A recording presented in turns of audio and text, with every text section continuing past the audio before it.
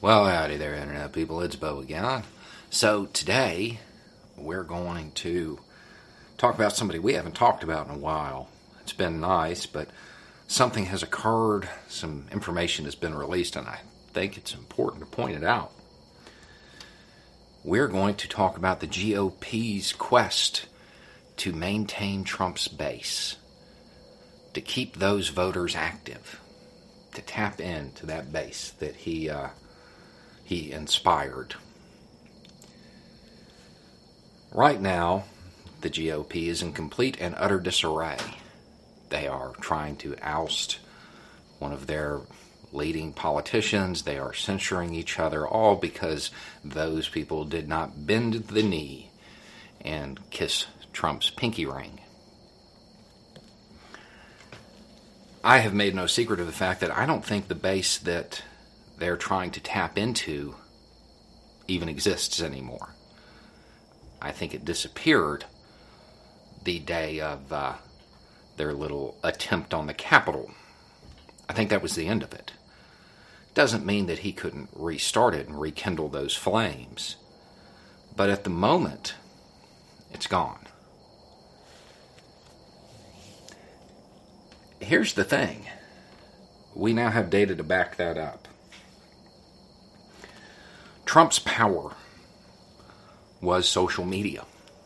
His power, his ability to inflame that base was directly derived from social media. The week of the 6th, he had 300 million interactions on Facebook. Things that mentioned his name, that were liked or shared or whatever. 300 million.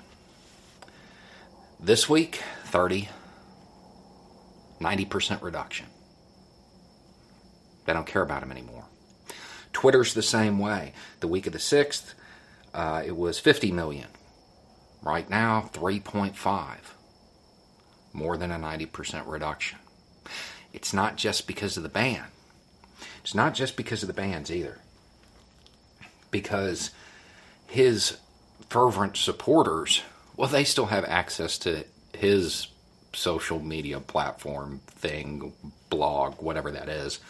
And they could be using that. If anything, he should be able to inspire them to talk about him even more. But he can't. He can't. He's getting pre-candidacy numbers. They're over him. Without him out there to fan the flames of fascism, authoritarianism, whatever you want to call it, it's kind of going out. Meanwhile, there are a whole bunch of Republicans that are fanning the flames within their own party and turning the GOP into a straight-up dumpster fire. And it is glorious to watch.